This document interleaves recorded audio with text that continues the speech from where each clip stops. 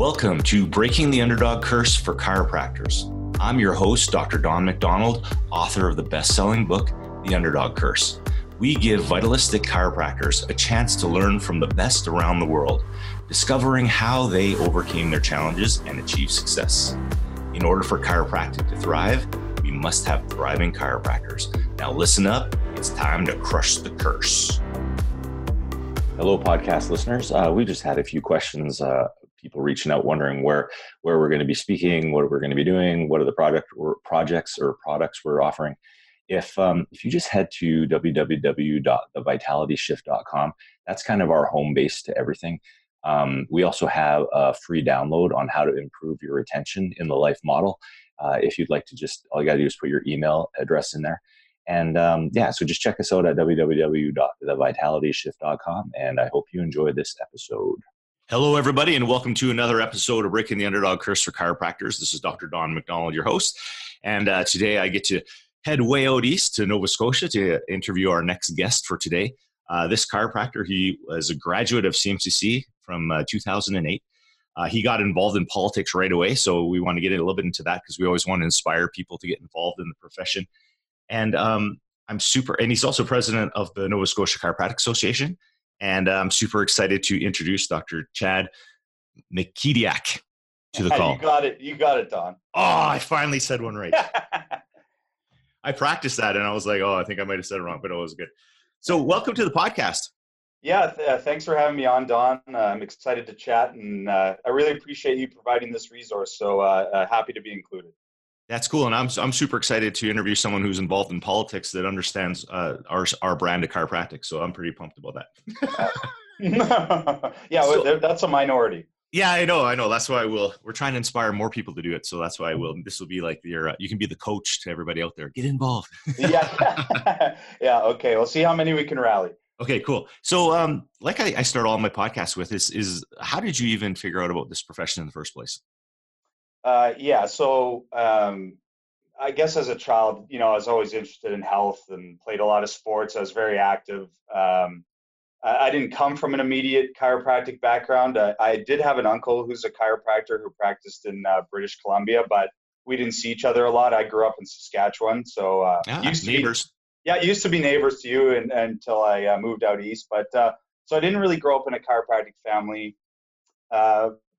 But my parents and my parents didn't really have much knowledge on health and wellness, but they always encouraged me to stay active and always supported me when I was playing sports and making healthy choices and all that kind of stuff. So that really led me to pursue kinesiology and health studies in university. And I guess it was there that I really fell in love with anatomy and even more so physiology. I loved human physiology and also exercise physiology because it just made so much sense to me. And it was my first real exposure to the natural intelligence that our body has, to self-heal, self-regulate. And, of course I get that experience every day now, but back in those days, it was a true eye-opener for me. And I just loved it. It was all amazing. Everything had a reason. Like our bodies were constantly adapting. And, if you read any physiology textbooks or you take any courses in human physiology, you should immediately understand and be in awe at how credible our systems are at adapting to the environment. So that's what really sparked my interest. And then, I had my own chiropractic experience. I had a neck injury playing rugby, and I went to a chiropractor, and of course, he adjusted me, and then not only did my neck injury go away, but what I'm about to say next. A bunch of other stuff changed for me. I started sleeping better. I started concentrating better. I felt that there was, far-reaching effects, and I asked him to explain what the heck he was doing to me, and that also, sparked my interest further. So from there, I said, okay, I got to connect with my uncle, go out to BC, observe his practice, and basically after I did that and asked him a ton of stuff and observed the type of practice he had, the rest was kind of history there. That's cool. Where in BC was he? So he's practicing in Coquitlam, BC. Yeah. Cool. Yeah, that's nice. So, so this is when you're in university taking kinesiology, right? Exactly. Yeah. My undergrad in kinesiology, because I didn't know, I just wanted to go into health, right? I didn't know if I was going to go, I didn't have an idea about the different types of healthcare or anything. I just said, listen, I'm interested in health. So let's do this, and then I can decide where I want to go. Cool. That's cool. So you decide I'm going to be a chiropractor. And so how did you pick your school? Yeah, like a lot of others I've heard on your podcast, I was a Canadian, and I'm like, Yeah. oh, there's a school in Canada. Right. And, I mean, looking back on it, I mean, for such an important thing, you're going into your professional program, really, I should have done more diligence on that and not just pick my school based on location. But again, when you don't understand the landscape of chiropractic as well, you just, pick what's logical. And to me, the most logical thing was to just stay in Canada for, the cost Yeah. it was scary to go into the States or overseas, right? So I Yeah. just said, well, I'll just go to Toronto. What's the difference? That's cool. So you go to CMCC and so like really before you went into chiropractic college, how was your knowledge about chiropractic pretty vitalistic, or was it what did you think chiropractic was kind of before you went in? Did you kind of have a good grasp of what it was? Well, I had from my own experience and then going to visit my uncle's practice. I did have some exposure to chiropractic, just beyond a strict pain-based model because, when I was at my uncle's practice, he's a Gonstead practitioner, and you know, uh, I was able to observe and go around and the patients are all telling me, oh, your uncle's helping me so much, and this is helping and that's helping, and of course I'm going, well, why? Like, why is that affected by chiropractic? What is that? He's adjusting you. Why are you saying that? You have these other beneficial effects happening to you as well, and you feel just overall that your life has improved. And He was so busy, and I was like, wow, geez, you're so popular, and Yeah. and I mean, he had been in practice for many years at that time, but geez, I mean, it was an eye opener for sure. But it was still limited exposure, even though you get a sense of that. I still didn't have like a firm grasp on philosophy, of chiropractic or health or anything like that going into CMCC. So I still somewhat of an open book, but certainly my eyes were opened at least a little bit. Cool. So you go to CMC and how was that experience? Yeah, I mean, I enjoyed CMCC while I was there. Certainly, the basics of, learning an extension of my undergrad with, all the sciences and all that kind of stuff was good. I guess, I came out of CMCC though, operating in, much more of what you'd call a mechanistic model or what you might call a physical therapy model of practice. And so there was the one thing where I really feel like maybe throughout that education, I kind of lost a little bit of my respect or my appreciation for the physiology and the intelligence of the body that I fell in love with when I was in undergrad, because, the style of practice I was learning and absorbing through school, didn't really encourage that side of things. It Right. was more like, I'm the doctor, I'm fixing everybody. And I kind of bought into that. So, coming out of school, I think that, even though I had that start where it was more maybe on the holistic or vitalistic side of the spectrum, I kind of went the other way following school for a while. Right. And when was there any time where you kind of felt like did it ever feel like conflicted or anything, or felt like your initial views you shouldn't have had?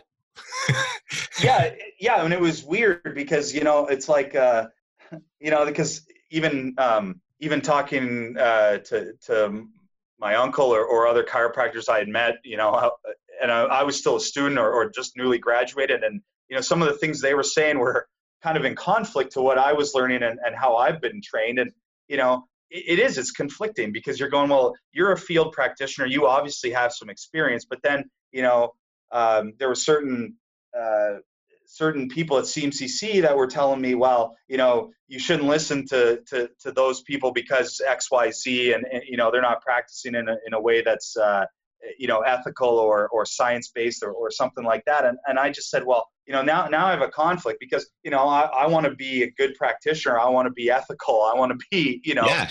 the best I can be. Right. And so, but then all of a sudden you're going, well, I really admire and trust some of these other practitioners too. So it is a bit of a conflict, and I see why students can get confused. Yeah, it's tough because again, and no matter what, when you're in school, you always look up to your professors, right? And so they do have a massive influence on you. And so I know that when you know something and then they're telling you something else, and you come out. I do feel. I feel for the new grads and the young doctors out there, because it's tough. Yeah, yeah, absolutely. No, I certainly felt that as well. So you graduate from CMCC, and then how did you decide to go to Nova Scotia? So I met my chiropractic sweetheart, Dr. Megan, in my class. Those darn And, women, eh? They make you move everywhere. oh man, she just, so it's funny because, she was doing the thing where like she was acting like she was super open to whatever because, she didn't want to make a demand, right? Because Right. She's like, I'll go where you want. Not. yeah, exactly. Yeah, wherever you want, honey, except for, you better come out here. No, it wasn't like that, but I was open for a new adventure, and she had a lot of family support back in Nova Scotia. So I said, okay, great. I'm up for it. Let's do it. Cool. So you move out there. And so was she in your class? Yeah, yeah, yeah. We were in the same class. Oh, that's awesome. So, okay. So you go out there and you move, and how did you guys start out in practice? Did you guys Yeah. open right off the bat, or what happen? Well, this is, yeah. So we had quite a roller coaster. So off the start, we were about to buy a practice, and we were down, and we were orchestrating this from during our fourth year at CMCC, and it was a well-established practice. We had everything sort of sorted out, and it took us, in our spare time, pretty much the whole year, while we were still in Toronto, to visit and communicate and get it all set up. And at the last minute, we hadn't gotten our licenses yet because it was the summertime after graduation, but we were in Nova Scotia. But at the last minute, they weren't responding, and all of a sudden we get this email saying that they're basically pulling out. And really all they had to do was sign the documents. Like, we had financing, we had everything. We were going to live there. There was a house too, like everything was set up. Oh, wow. And at the last moment, they pulled out. And, they had reasons of family reasons and other things. But it was kind of a heartbreaker because we had poured everything. We thought we were for sure going in and taking over this practice. Oh. Yeah. So then we just kind of took a couple weeks to regroup and figure out what we were going to do. And it was then we decided to start our own practice. So we thought that was a good idea, even though we had basically no connections and no experience running a business. And, so instead But you have lots of energy, right? And lots of persistence. Oh, sure. We were excited, So yeah, so we decided to do that. And so did you just pick a town? Like, what town do you live in? Yeah. So our practice is in Upper Tantallon, which is a suburb of Halifax. So Halifax is, kind of divided up. There's the main part, but then there's a lot of suburbs, like smaller little communities that are on the outskirts. Yeah. So we're really close to Halifax, but there's smaller communities. So we live there and practice out there as well. Cool. So you just look for? Are you guys in a strip mall, or what's your location? Yeah. So here's the other fun stuff. So we started off in this newer subdivision where a commercial space was supposed to be developed, and so we were there for a little bit. It was a big building, and everything was great, and we were dealing with these developers, and then all of a sudden, the developers started acting a little bit, strange, and they weren't getting things done the way they were supposed to, and getting permits, brought to the city, and all these. There's a big long story, and I won't go into it. But essentially, what ended up happening was these developers turned out to be a bit of shady individuals, and they ended up shuffling money around between corporations, claiming bankruptcy, and basically leaving us out, and lost a huge deposit and all that kind of stuff as well. Oh, geez. So yeah, it was a big blow, and at the same time, I mean, we're still trying to get our practice started and practicing in that physical therapy model of practice as well. I mean, I was having struggles. I mean, I felt like my philosophy wasn't really congruent with, my practice wasn't congruent with my lifestyle. I had a scarcity mentality for sure. Like, I wasn't listening to advice from other chiropractors that could have helped me. I was too much of a people pleaser. A bunch of stuff was going on. And I think this was just the pinnacle of it, where we also had to suddenly vacate this practice because we had a dentist next door, and he got locked out of his practice because these developers were just going crazy and doing weird stuff. Oh, geez. So yeah, it was quite a time. And then did you find a nice place like that you could rent or something after that? Yeah. So we recovered from that, and we had a temporary spot, but then we found another suitable spot, and that's the place we're in today, which is about 7 years later, and so we've definitely recovered, and we're in a great spot now, and it's all good, and we don't have any of those issues anymore. That's tough. Hey, you're just like getting out of school and you're going to start and you get one disappointment, then you get another disappointment plus a financial hit too. And that's tough to take a financial hit when you're already like all student loaned up and don't have Yeah. any money. Yeah, we didn't have any money, and we pretty much lost all the money that we did have, and it was kind of like one of those situations where you could chase them for it legally, but that would have cost you just as much to recover. Even though it was Yeah.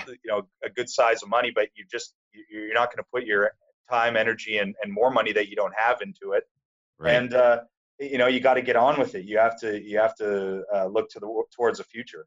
Yeah, and then again, that's happened to me too, where we lost a huge amount of money, and you had an option. Like there's a group of us, and there's a group of chiropractors, lots of money, and part of them all went in and went after that person with a lawyer. And I just decided, I'm like, nope, I just want to. I'm like learn that lesson, Yep. and let's put 100% of my focus on recovering that in my own, like in our own model or in our own purpose, right? And so I think that's a pretty good lesson. Where you hear often lawyers will say, the only one who's going to win out of this is me. Yeah, Right? and that's true. I think in a lot of cases, and it's not even just the strict financial, but it, Don. It's your energy, and it's your what you're focusing on all day long. If you're focusing on that kind of stuff, it doesn't make for a very happy life. No, totally. So, okay, so you finally get to your place. Now, starting from zero. Well, you guys really started from zero too, because you didn't really have any contacts or anything, and you never even probably had been there hardly before. Yeah, but only a couple times to Like, visit. yeah. So, this will help chiropractors out there that need to boost their practice or just starting. Like, what did you do when you started from zero to kind of get your name out there? Yeah, so we networked as much as we can with local groups. I mean, I joined whatever networking type of groups I could, and we did advertise a lot. I mean, we put out stuff in our local papers, and we sent out flyers and things to our local community, and we just did whatever we could to try and make some connections there, and uh, and then it did start to snowball after a while. I mean, when we moved, of course, we lost a bunch of people, but yeah, I mean, it was rough off the start, and I think all the more reason you need to get clear on how you want to practice and all that kind of stuff. I mean, for the first year, I paid money to keep my practice open. Not, Yeah. not not only did I not get paid, but I paid money to keep my practice open. So, I mean, I know that's a depressing, thing to hear, but I also started from scratch. I mean, I didn't do an associateship with anybody. We just started right from zero, and I'm not necessarily recommending that. I mean, it's great now. I'm so glad we have our own practice now, but there are better ways to do it. And if I had to do it again, I would strongly consider working for somebody else that I admired and respected, and maybe doing an offshoot after that. Yeah, that's that's a little bit tough because not only you just first build, but then you have to rebuild again before you really build in the first place, right? So you had to like do two rebuilds. Yeah, it's just all rebuilding. So at what point did you start to line up your philosophy more with your practice? Like, or how about when was the first time where you really had that realization that you said, you know what, I gotta do something different? Yeah.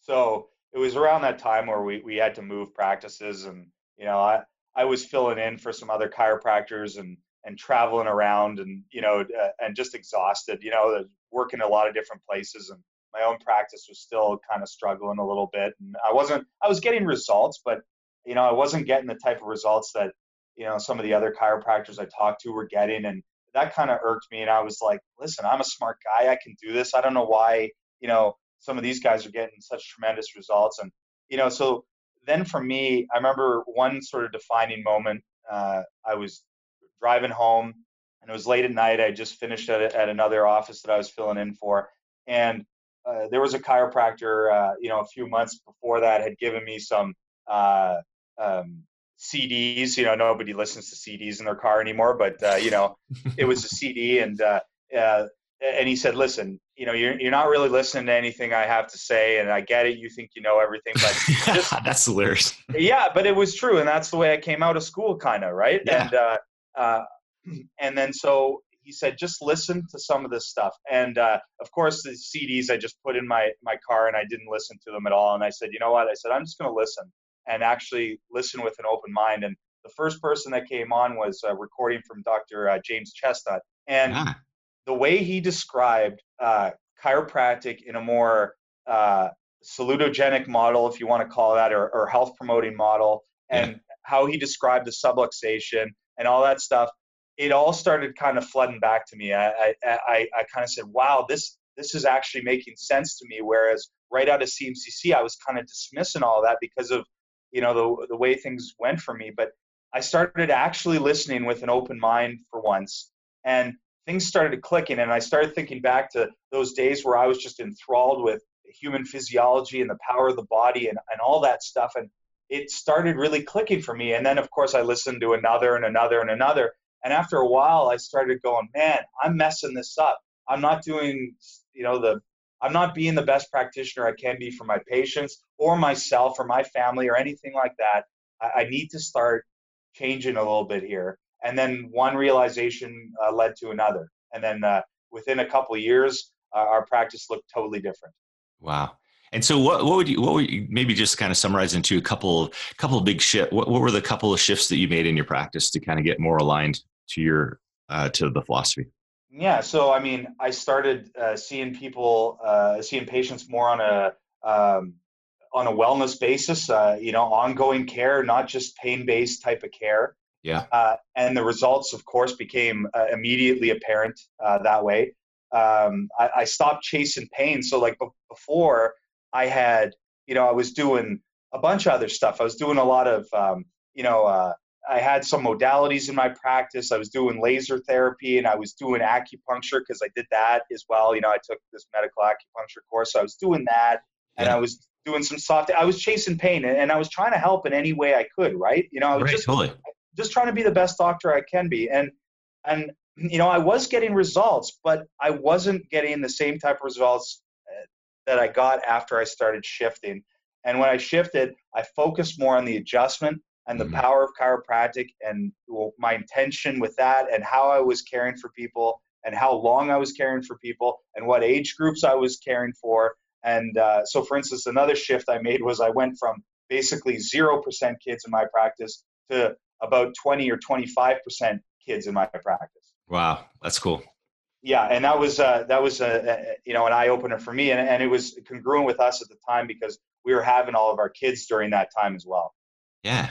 Well, it's funny. I always say it's just like whatever you're doing in your life that increases your focus on that, right? Just like me and Brandy got a dog 7 years ago, and I never was interested in adjusting animals ever Yeah, until you get a dog, and then you're like, hey, I got to learn more about how to adjust animals. yeah, absolutely, absolutely. So it's the same for us. And I started getting rid of the incongruencies. So Megan and I were checking and adjusting each other on a regular basis, but I wasn't recommending that to my patients. Right. You At see the that time. lots. Yeah. Yeah, and I said, why am I not doing this? Because her and I were understanding the benefits, even if we weren't directly communicating that to each other or to anybody else. We just knew that that was a good thing to do, even if we weren't presenting with a specific complaint. Right. So, we started cleaning all that up, and, it just started to snowball after that. And the feedback we got and the results we started getting, and our practice just started to grow and grow. And it really turned a corner after that. And I just felt like I was practicing in a way that was more congruent, that more aligned with my values. And it just got easier. I was getting busier, but it was getting easier. Right. Yeah, kind of like everything gets more efficient and you're not being pulled in all different directions because that's exhausting, right? When what you think in your mind is one way and what you're actually doing is another way. And it's just that internal conflict is exhausting. Yeah, absolutely. And so as soon as you get rid of that, it's more ease. It just feels better, and you feel like you're more free to practice the way you feel is appropriate. And it was great. So another thing that you did right off the bat is you mentioned is that you actually got into politics right away. Because it's funny, I initially wanted to get into politics before I grew my practice, and actually the president at the time for the College of Chiropractors of Alberta had said, you know what, go and grow your practice first. And thank you for participating. And again, at the time, we did have really good leadership in here, which you knew things were looked after good, so that was good. But tell me a little bit about you getting involved right away in politics. That's kind of cool. Yeah, it wasn't my intention, but one of our board members asked Megan and myself to help out with a project. Uh, it was on animal chiropractic, and just doing some background research to assist the board and help out. And a little did I know that that was just a way to try and get us involved. Just do a little They're trying to get you project. hooked. Yeah, and then so of course they after that, oh, you did such a good job on that project. Why don't you run for a position and just an entry level position on our board? And I said, okay, why not? I'd love to get involved. And so I did that, and that got me started. So I've sat on our regulatory board in Nova Scotia for 8 years. And then after that was done, 2 years, for the past 2 years, I've been the president of our council, which is like our association side of our organization. That's cool. Now, tell me a little. And again, this would be for people who I know a lot of chiropractors out there might want to get involved in politics, but they feel kind of nervous because they've never done anything, never sat on a board. Uh, what kind of advice would you have for any of those people who want to get involved? Yeah, just do it and start figuring it out as you go along. Mm-hmm. You don't need to know people get scared about the ins and outs of how to run meetings or properly participate. All the logistics to me is a lot of the barrier. It's scary, right? You think, oh, Yeah.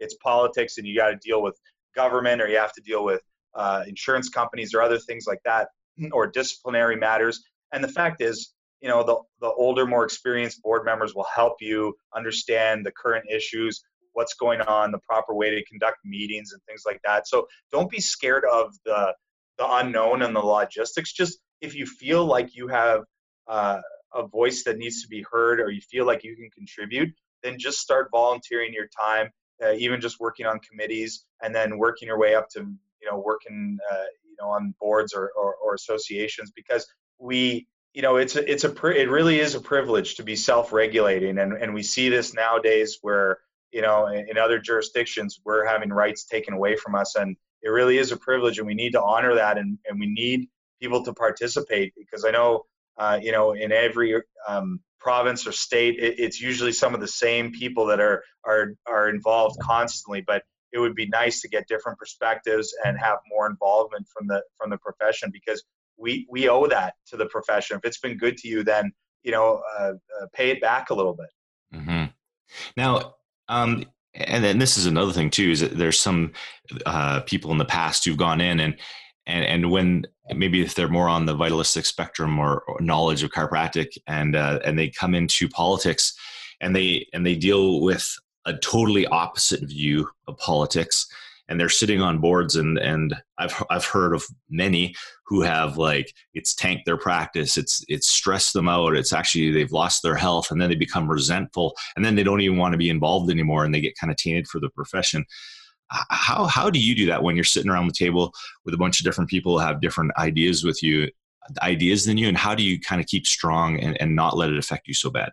That's a good question, and I think it's I went through a similar experience in my practice, that would be helpful in this regard. When I was practicing in my first model, it was very draining, because I attached myself to everybody's problems, and I got personally wrapped up in the highs and the lows of pain-focused care and everybody else's emotions, and I took that home and I internalized that.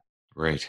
Right. And when I switched, a bit of my approach in practice, I uh, focused on what I can do and being the best at what I'm doing, and didn't absorb and take home as much of that. And it's the same with politics. You're going to, especially if you're more on the vitalistic side of the spectrum with your ideas, you will encounter some resistance to that. Yeah. No doubt. And there, you just have to be personally strong, and you have to you have to be thinking of what's best for the chiropractors that you're representing. You have to think about what's best for your patients, the end user of chiropractic, Yeah. and you have to do what's right over anything. And you just have to stay true to that and understand that, there are people supporting you, and it may not be necessarily all the people you interact with at that level, but you represent a lot of practitioners, but more importantly, patients who deserve to get the type of care that they need. Totally. And then when you know what we know, and we know what the results is, it is in the best interest of the public to Right. at least have this as an option for them in their healthcare, right? Because a lot of times, if some people get their way, this won't even be an option. Yeah, no, absolutely. And that's what drives me is, it's just a greater purpose with that kind of stuff. And, I don't, you can call me names or do whatever you want and say whatever you want about me. But I feel strongly in that because I've had experiences and I've talked with so many other chiropractors that, that stuff doesn't deter me anymore because I feel like, the purpose is larger. Mm-hmm. Yeah. And I think a lot of people get frustrated. A lot of chiropractors out there get frustrated because they don't feel like they are getting represented at all by their leadership. And so the odd person that is, I know they appreciate that. So I'll thank you on everybody's behalf. Well, you're welcome. And we need more involvement always. And I hope that, we can stimulate some people wanting to participate. That's cool. Now, if you were to be able to be the quarterback of the movement to get neurologically based chiropractic more moving, what would you say would be the next steps that would need to happen? Well, I think there's a few things. Number one, we need to. There's one thing that we need to get clear on, and I think that it's respecting the uniqueness of chiropractic. What? So, I think ultimately we need to be easier on each other overall, and we need to realize that there is room for a spectrum of care, and we all need to find our place within it. And the fact is, Don, that chiropractors get results across the board in almost any style of practice, which ultimately benefits the patient. So we should all be happy about that, first of all. But what I can't seem to get behind is redefining the profession to the point of taking away its defining characteristics. So in my opinion, there's two major defining characteristics of chiropractic, and that's number one, the chiropractic adjustment, and number two, the fact that we're a jugless profession. Right. Let's not debate about technique or other approaches that you use in your office, but if we could all agree on a couple things, I think that those two things really need to be at the center, because that really supports our paradigm of inside out healing, and it makes us different from medicine.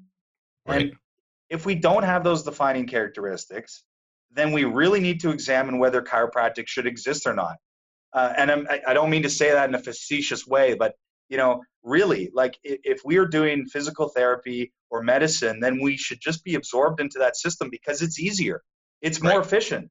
And I know from the stats that I've seen, it's still from at least what I've seen, a minority of the profession that wants prescription drugs into the profession. But it's kind of alarming when I hear about some of the percentages in certain regions of practitioners that don't adjust the spine at all. Because again, I think that needs to be a centerpiece of chiropractic. I mean, I'm not saying there isn't room for some other stuff, but I really feel that those two things need to be the center, and we need to focus on that in politics, and we need to look at research that supports that and our paradigm and what makes chiropractic unique. Mm-hmm.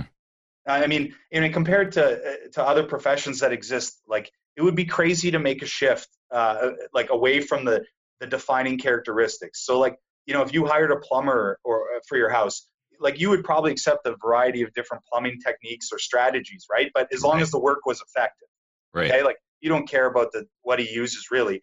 But if the plumber showed up and he said that, he's the type of plumber that does electrical work, you would probably be confused, right? And you just you kind of you have somebody else for that, right? And especially if the plumber was only doing kind of good electrical work, you might not walk away with the best experience. So even though you could get some positive results for your house. So I kind of view it in a similar way. Like, I think that there's definitely a spectrum of care in chiropractic, but we need to anchor to some defining characteristics. And certainly we cannot limit those defining characteristics. And that's some of the problems I've had in the political arena is that, I don't, I'm very open-minded, but when you start talking about limiting those things, I mean, then it really begs the question, why do we have chiropractic at all?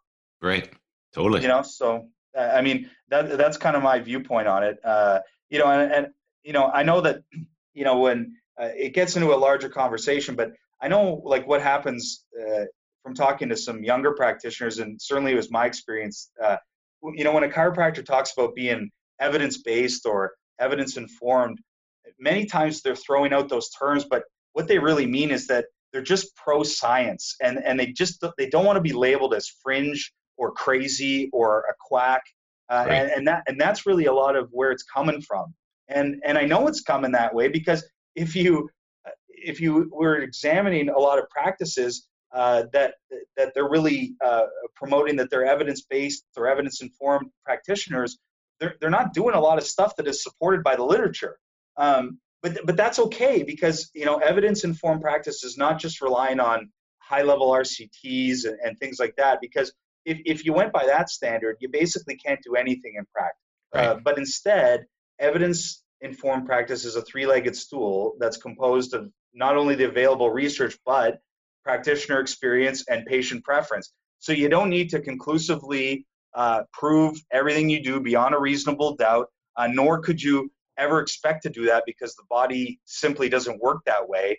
And certainly in politics, we cannot be setting these bars that are so high that are just unattainable because you have to apply these policies to everything it is we do. And so, I think that's where I get a little bit antsy about some of the things that happen in politics when I see policies being made that really are going to hurt the profession, and not in just the way that it's intended, but it's going to have other unintended consequences. Yes, I think that's a huge thing. And then I know we also get a challenge. We get a challenge sometimes is when we ask leadership, well, what evidence would you accept?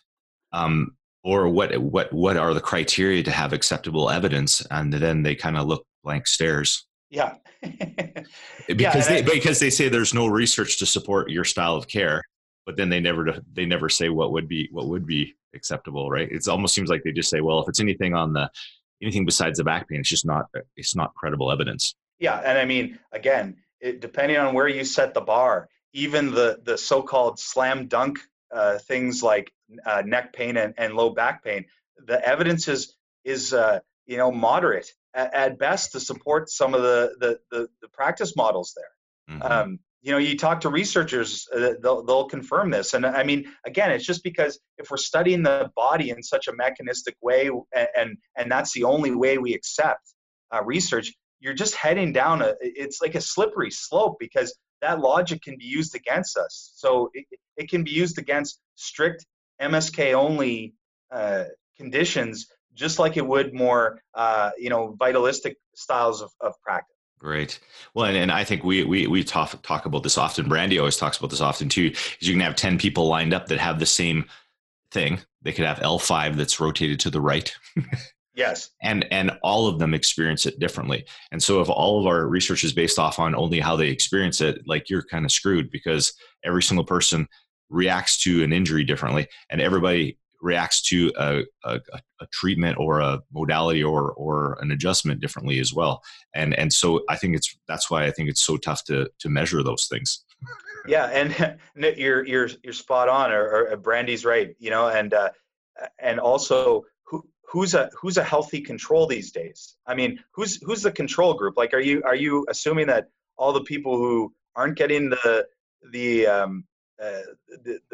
adjustment are in the same exact health, or the people that are receiving the adjustment, and if you're doing a randomized trial, they are in the same health? Like there's so many variables that go into our health and how we respond to care that it's really hard to control all the variables in a human being. And again, if you just understand human physiology and the need for our body to constantly adapt, it's easy to understand why it's really hard to totally just rely on randomized trials like this. I'm not saying we shouldn't attempt it, but I just said that if we start jumping the gun and making policies that hold us to a certain standard, I mean, we're really getting ahead of ourselves, and we're creating a situation where it's just impossible to attain those levels.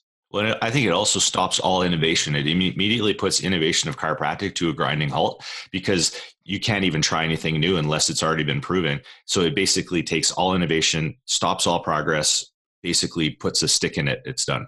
Yeah, correct. And you know, uh, also a good point that many don't understand is that other professions aren't also holding themselves to ridiculously high standards.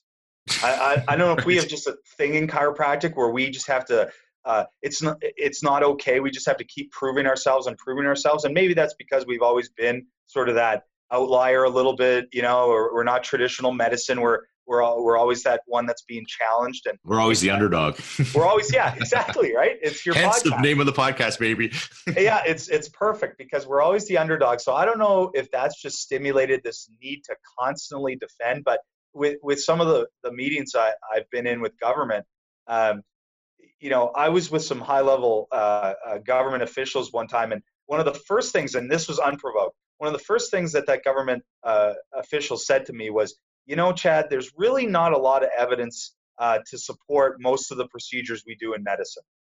And my jaw was just open, and everybody else in the room, like from the Chiropractic Association that were there, I think there's 3 of us, we're all just like, we didn't even know what to say, right? But it was such a, because the talk we were going to have, was about evidence and how it relates to chiropractic and, in different populations and stuff. But when that person just came out and said that, it was, you just go, well, then why are we bending over backwards? And again, this is not to say that we should not strive for as much research as possible. We are not anti-science. We're not anti-science. Certainly not. But you can't go the other extreme, right? Like, you can't just say that, because you don't have conclusive evidence, that you're anti-science and you're just doing whatever you want, and you're not interested in science and all that kind of thing. That is extremism. Like, you're going way far off the other side of it. Right. Totally. And then too, we also talk about, they throw dogma back and forth a lot. And they talk about vitalistic chiropractors a lot of times, and they say it's basically dogma. But if you are an evidence-based person and you refuse to look at any other views, that's dogma as well. Yeah, and absolutely. Like, if you're truly evidence informed practitioner, then you would be open-minded to anything that comes out there. So I think that, we need to continue to build research as much as possible. And there's some great stuff coming out. But, at a base level, we need, on a political level, I really feel like we need to first say, okay, well, first of all, is what we're doing safe, across the board. Yep. That's number one. Is it safe for the public? Which I think we can conclude at this point that by and large it is. And then build from there and say it's okay to not have conclusive evidence. But as a student, I get it. You have this mentality that you want everything to just be recipe and cookie cutter, and you want it to all be conclusive so that you're nicely just within the manicured garden practicing in this utopia. And these guidelines, they're perfectly designed for everything. Oh yeah, and the guidelines, and so and it's tough because when you've been practicing for a while, like you understand that you see a guideline that's evidence informed, and then you may have the exact opposite experience in practice of what that guideline says. Yeah, exactly. But that's the whole point about evidence informed practice, that it isn't just the research studies. It's what you experience in clinical practice, which is very valuable, and what your patients experience and their preferences and all that kind of stuff. And that stuff needs to not be discounted. And that's what worries me when we get into some of these policies that we make sometimes. We're not respecting the patient's right to access the safe and effective type of chiropractic care that they want. Once we start limiting that, I think we're really going down the wrong path. We always use the analogy of, as much as we'd like to, we're not making muffins. Yes, right? no doubt. Because if you and go to school, you actually, and again, if you're ever learning to make muffins, you actually need to follow the recipe at first, because you never know how to do it. So when you're at school, you actually need to know the recipe. But when you get out to the general public, not everybody likes plain muffins. Some people like blueberry muffins, and some people like these kind of muffins. And then you learn, and you have that as a framework. And this would be like the one-legged one part of the stool. And then the better cook you get, you can kind of, you can put a dash of salt or a dash of whatever, and you kind of got it all figured out. And then people like different things, and so you have to be able to adapt to it. So that's always our big thing, is that, and even though we'd like to, because it's easier, we're not making muffins. Yeah, no, I agree. And also, what I think we need to realize is, from a younger practitioner perspective or a student perspective, think about their whole lives up until the point where they've graduated from chiropractic college. It's all been recipe. Right. So it's all been go to school, learn the subject, regurgitate it on the test, and you get a good mark, and you're on to the next thing. Okay. And that has been that was certainly I'm sure it's everybody's story. Oh, totally. And then all of a sudden you've done that your whole life, and you get out into practice, and there's openness. All of a sudden it's like, well, how are you going to run your practice? How are you going to deal with the different variables and the different personalities that come into your practice, and all that stuff you were just talking about? It's so funny, and I talked about this with Dr. Dave Hansen a few podcasts before, but just implementing like heart rate variability, for example, in your practice. And so if you see a practice member that comes in that has a tanked HRV, their adrenals are burnt, all that kind of stuff, or someone who isn't stressed that has a really good HRV, chiropractic care is going to be like totally two different things. They're going to totally respond at totally two different rates. And I think that's the challenge with those guidelines, is like, here you got two practice members, and they are not going to respond the same to chiropractic care. And we already know that now. Well, that's just history, being in practice for 20 some years. But that's the thing that the young ones don't know yet. And then they get frustrated because they do their 6 visits on the we call it healing archetype 4 in our program, the SHIP. But someone with a crazy high stress response, and they're burnt right out, and then they go, chiropractic didn't work. And you're like, are you kidding me? Yeah. And yeah, that's, you're bang on with that. I think that, it's silly to think that we can control for every variable that affects the patient's response to our care, and because their histories are so different for every person, and there's so many factors that influence health that you cannot begin to expect that it's all going to be a cookie cutter recipe for each person. But again, that's just not respecting the intelligence of the body and how the body works. I mean, if you just go back to the principles of how the body works, you'll immediately realize that, okay, I need to work with the body and do the best I can, but it's not going to be the same for each person. And by the way, it's in the best interest of the public to know that.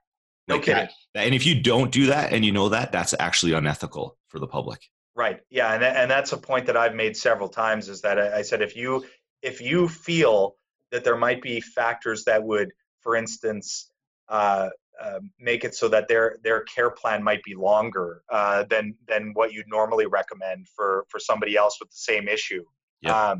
It's your responsibility to say that to them, even though you might be scared that they might say, "Oh, that's too much, or that's excessive," yep. I only have X amount of dollars in insurance coverage, and blah, blah, blah. You have to be a doctor. You have to say that, here's what I found, and you can't be scared of the response there. Totally. Cool. Well, I want to get to the one last thing here, because we could talk about politics, and I think till the end of the world, and then I'd have to go for a run after again to. That's self-care too, though, right? We want to talk a little bit about self-care. I want to, just before we get to the next thing, you got a little bit burnt out with all this stuff, and what have you done to kind of keep on track? Yeah. No, I got to go to the gym and put the heavy weights on. Just pound out the. Yeah, that's it for me, man. I got to, and I have 4 little kids, and playing around with them for an afternoon in the yard on the weekend, that gets rid of a lot of stress too. That's cool. Yeah. So that stuff. But yeah, you got to distance yourself sometimes, on this stuff, and I love chiropractic. It's my life, but it's, sometimes you just got to step back and say, okay, I need to do this because it doesn't help anybody if I'm feeling exhausted or burnt out and get apathetic towards it. Totally. That's great. Um, Now talk a little bit about the company, Wellness Media, that you developed, and how did that come around? Yeah. So, the idea for Wellness Media just came from my own experiences in practice, more so after I shifted into what you'd call, I guess, more of a salutogenic model or a health producing model of chiropractic, and I just found that the support material in my office and it just didn't convey the messages that I was conveying to patients, and I just renovated a brand new office and it was beautiful, and I'm looking at all the support material I had around my office, and I was just like, man, this stuff, like, it's kind of outdated, and the content wasn't exactly what I wanted it to be, and the design was kind of older looking, and I said, okay, I said, I really think that I could do better with this, and my brother-in-law, Darren Hubhley, he's my partner in Wellness Media, but his background is a professional photographer and a graphic designer, so he was doing all the stuff for my office anyway. Cool. And so I brought it up to him, and I said, I got to improve on this stuff here because I don't want to give this out to patients, right, as support material. Yeah. So then he said, well, could we do this for the profession? And I said, well, I think we should do this for the profession. And it was timely because both of us had young families at the time, and we were constantly considering the choices we were making for our children. And Darren, had been making some bigger lifestyle changes in his life, and he's a strong chiropractic patient. And we just said, okay, we got to start doing this because we've talked about it for long enough. So we spent basically the next year and a half in nonstop production every day, whenever we could, amongst our other businesses, because he still had his design company, and I still obviously full-time practice. So we spent a good year and a half producing an initial run, and we launched in February of 2014, and the feedback has been tremendous, and we've been growing ever since. It's been 5 years since we launched. I can't even believe it, but it's been great, and it allows us to speak with so many other chiropractors, which I love, because inevitably we also get into conversations about similar to what we're having today. Yeah, totally, with politics and all that stuff. So, like, how give somebody a tip? Some, like, our biggest thing is, hear people say, I'm so busy, and here you got to practice. You have 4 kids, you have Wellness Media, you have politics, you have all this stuff. How do you balance all that? Yeah. Well, first of all, I should tell you that I guess I would be what some people might label a type A personality. Yeah. So, yeah. And I mean, I love pushing myself, and I love being busy about the stuff I'm passionate about. Again, I just have this compelling urge to do what I think is right over what's convenient. Right. And so that pushes me. However, if there's a fault to that, it is, sometimes I maybe take on a bit too much, but when you're excited, and you're driven to do all this stuff, it doesn't feel like work, and you just, you're excited to go in and produce every day. I'm also, like, I get teased because, like, I'm bored, and so I'm going to use this label, but I don't like labels. Like, I get teased, like, Darren does it all the time to me, because you should see my desk, like, at work versus his, because we have, like, at our Wellness Media office, we have desks next to each other. Right. And he's like he's a creative guy, and he's like he's he's designer, and he's creative, and so he's like the opposite of me, which makes us work really well together. But my desk, like, everything is, like, in really good order, so he teases me, and the OCD label gets thrown around sometimes, and it's not just him, like, other people say that. Yeah. Some of my tendencies, and but with my daily schedule, like, I just couldn't imagine operating in any other way. So I'm hyper organized with some of that stuff, because I don't want to waste any time. I want to just get on with the stuff that I find valuable. So I try and be as organized as possible with some of the ongoing stuff in the background to just take care of it, so that I can focus as much time as possible on the stuff that I really want to spend time on. That's great. That's all priorities. Cool. Well, getting to the end of the podcast, I always like to end the podcast with just having our guests give your final words of wisdom that you'd like to share with the chiropractors around the world. Okay. Well, yeah, I guess just a couple of things. I mean, from my own experience, just number one, I guess, would be open to change. When something's not going right and you feel it deep down, stop justifying. I mean, it may be a hard pill to swallow sometimes, but just admit that maybe you have some congruencies. Be humble and take advice. And it wasn't until I started listening with a real open mind that things shifted for me and changed around. And I realized that I didn't know what all the answers were, but I had to make a change, and the way I was operating wasn't my best self. And, I wasn't giving to my community the best way I could. And it was only because I was willing to now open up and listen. It was there the whole time, but It was only because I was able to open up and listen. And and the other thing is just, do what's right over what's convenient. Again, I mean, there's so many examples in any part of your life where it comes into your family life or your interactions with patients, or if you're involved in politics. It's like sometimes you just want to do what's easy and what's convenient.